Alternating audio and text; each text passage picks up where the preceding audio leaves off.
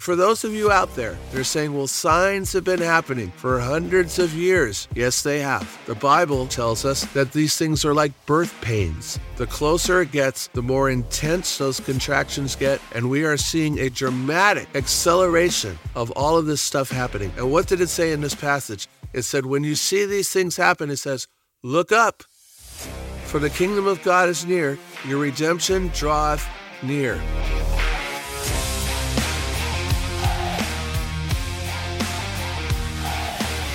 Hello, everyone, once again, and welcome to episode number 88 of the podcast of Audacious Faith. Hey, I have a question for you today, and that is, what is the big deal about Israel? We're hearing so much about it in the news with the attack and everything that happened, and there are mixed opinions on every side. In fact, some would be very pro-Israel, and others would be like, why does Israel get all the preferential treatment? Even though what happened, of course, was absolutely terrible. But they point to other things like territory and oppression and different things that have been mentioned. And so you hear about things on both sides. And I will tell you that the big deal about Israel is because of the fact that God in Scripture has said that Israel is a big deal. He always has, from the very, very beginning. And if you take the God factor out of it, if you take the Bible out of it, then I can understand why there's confusion.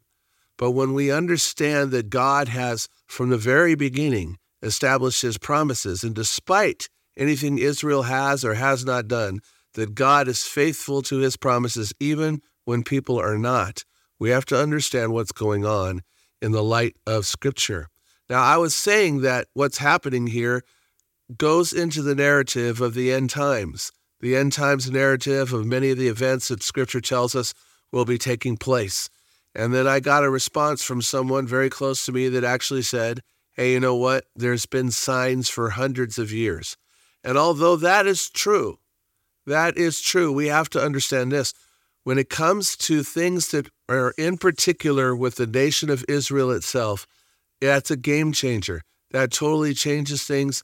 And it's something that we see with the events of the last few years coming together that really bring this into light. Now, what I'm going to try to attempt to do today in this episode in the very short time that we have, because I know attention spans are limited, so I want to take a look at a passage that talks about what's going to be happening coming up with the nation of Israel in the future and see that a lot of that quite possibly is right now. So I'm going to go to Luke chapter 21, and I'm going to start at verse 20. So if you have a Bible, if you want to look it up, follow along with me. It says, this is Jesus talking. He says, when you see Jerusalem surrounded by armies. All right, that's the first thing we got to take a look at. Just this morning, I was looking and I was seeing that now Israel is not just facing an attack on one front, but now they're facing a two-front attack. And in fact, here's the crazy thing about it, is that the headline of the article said, somewhat surrounded. Very interesting, right? When you look at it in light of this passage. Jesus said that there's going to be a time in the future where Jerusalem is going to be surrounded by armies. And we're starting to see, we don't know what's going to happen here in the next few weeks, the next few months, different stuff. We don't know who may or may not join the conflict or any of this stuff that's going on right now. Jesus says, when you see this, then you will know that the time of its destruction has arrived. All right? Now, some would say that this happened in the past when the fall of Jerusalem and all that, and that is true. Okay? But in prophecy, there's different levels. There's different times. All right? And there's also now an end time when some of this is going to happen, and we're starting to see it again. Israel, of course, it comes back and declares its independence in 1973. Remember that date, all right?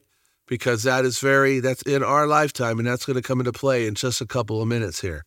All right, he says, then those that in Judea must flee to the hills. Those in Jerusalem must get out. Those out in the country should not return to the city. Now, that makes sense on a lot of what we're seeing today, right? With the bombings and the horrible attacks and everything that was happening.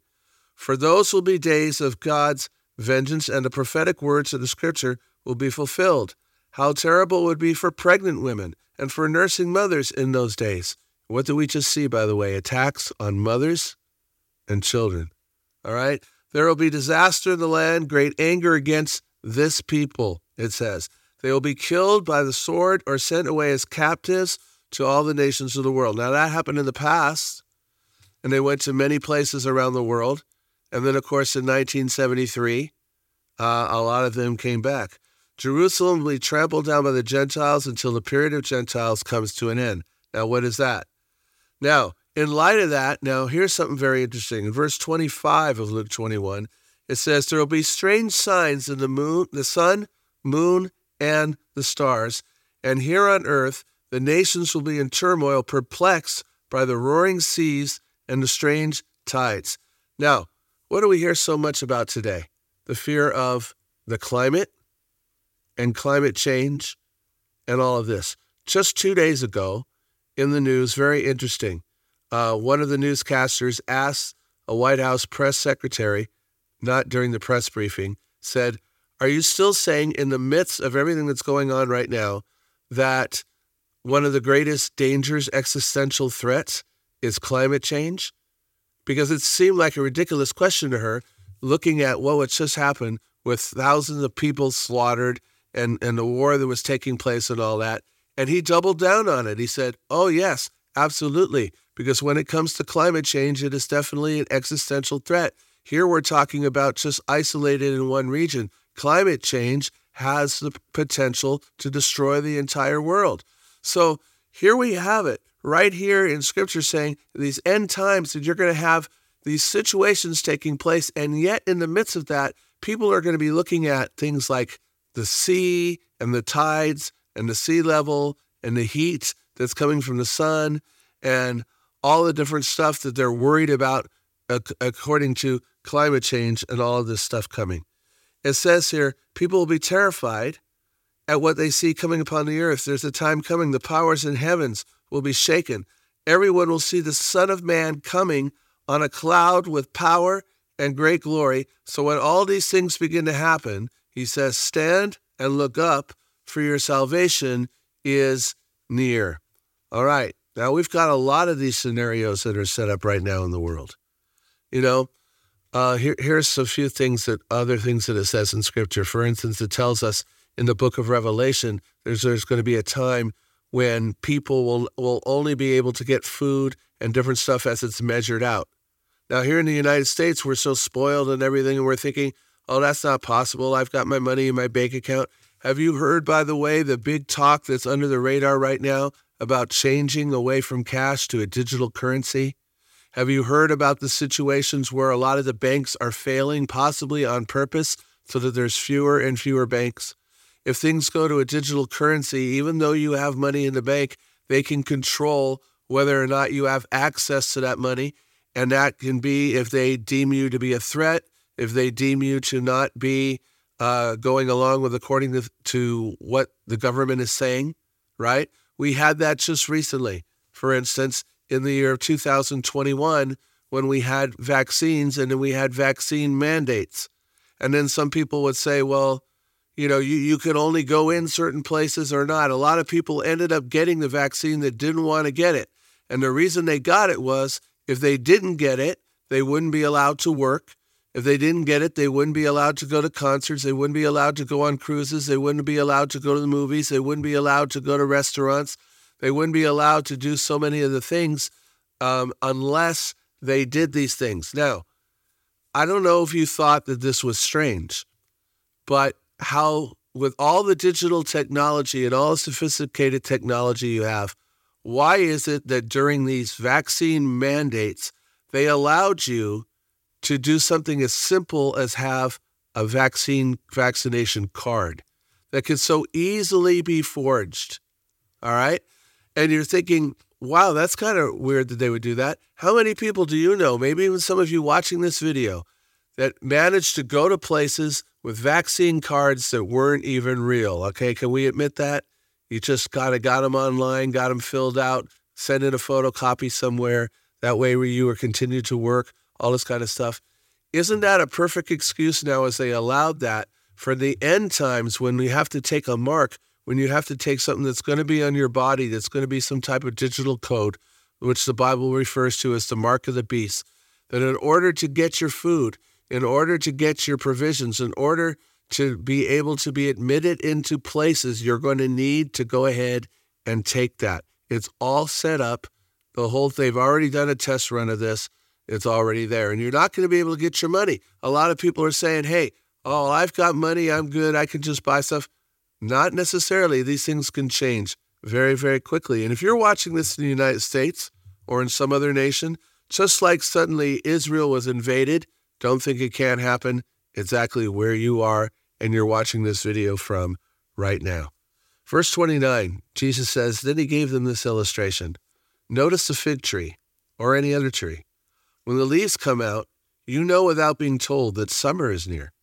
In the same way, when you see all these things taking place, you can know that the kingdom of God is near. I tell you the truth, this generation will not pass from the scene until all these things have taken place. Heaven and earth will disappear, but my words will never disappear. Now, some people would look at this and say, all right, Jesus, you obviously were wrong because you were stating this and you were saying that this generation will not pass until all these things have taken place. This was written about 2,000 years ago. But most scholars believe now, as they take a look at this, that as he's referring to these signs, and these signs, these particular later signs are happening, that particular generation that sees these signs happening will not pass until the time comes when these things come to pass. Israel went back as an independent nation in 1973. We're talking about that generation, all right? When were you born? I was born in 1967, just before that, okay? Some of you were born in 73 or later. What this is saying is, hey, these things are going to happen. That particular generation is not going to pass away from this earth until these things finally take place. That means that we could be right in the midst of seeing these things starting to happen right now. So for those of you out there, they're saying, well, signs have been happening for hundreds of years. Yes, they have. The Bible also tells us that these things are like birth pains, all right? And just like the birth pains of a woman, the closer it gets, the more intense those contractions get, and the closer they get together. And we are seeing a dramatic acceleration of all of this stuff happening. And what did it say in this passage? It said, when you see these things happen, it says, look up, for the kingdom of God is near, your redemption draweth near. So this is the message I want to leave you with today. There's so much more that I could have thrown out here, but a lot of you would think I'm so crazy and think I'm just telling you conspiracy theories. But let me tell you this. The Bible and the pages and the things that the Bible is revealing, it's just coming to light all over the place. If you believe, for instance, in the rapture of the church, where God's people that have already believed in him suddenly are just gone, that is the only event, really, that would need to take place right now to have the voices of reason gone and everyone else rally behind a leader, because what else are they talking about right now? UFOs. Stuff from out of this world. They will say somebody came from outer space. We've been invaded. They've taken all the children that were under the age of accountability, and many of the adults, they're gone. Let's unite as a world against an unseen enemy up in the sky, and let's be ready. Everything that we see in the book of Revelation is all set up. It could happen today. So look up, because the time is coming. Your redemption draweth nigh. I can't give you a date. I can't give you a time, but I've got to tell you, Jesus told us, take a look when you see these things happening and know that the time is near. My question to you is, if Jesus were to snatch his people out of here today, would you be here or would you be left? Do you know him right now, or would you be left for the chaos that was going to ensue on this earth? I got to tell you that with confidence, I don't plan on being here. I plan on being absent from the body, present with the Lord, and ready to come back with him. But my concern is that time for you, if you don't know him yet, may be running out. Jesus came and died on the cross for you. He came to pay the price for your sins. May you turn from that, and may you turn towards him today and say, Lord, I believe. I believe in your word. I know it's coming. I ask you to save me through faith. I know I can't get to heaven on my own. I need you. And I believe that you are who you said you are, and you did everything for me. And I ask you to be my Lord and Savior. Don't wait, because we don't know that we even have it tonight. Whenever it is that you're watching this video, as extreme as this may sound, I encourage you to take a look in Luke chapter 21 for yourself. See the words that are there, that are written in red, that Jesus said himself, and ask yourself, what if these things are true? If they are you ready? I would invite you to go ahead and send some comments. Email me at jgothier@gmail.com or contact me at jgothier on Facebook or Instagram. Be sure to send this to someone else who may also need to hear it. And make sure you subscribe to the podcast. Always a pleasure. God bless you. This has been the Audacious Faith Podcast. We'll see you next time.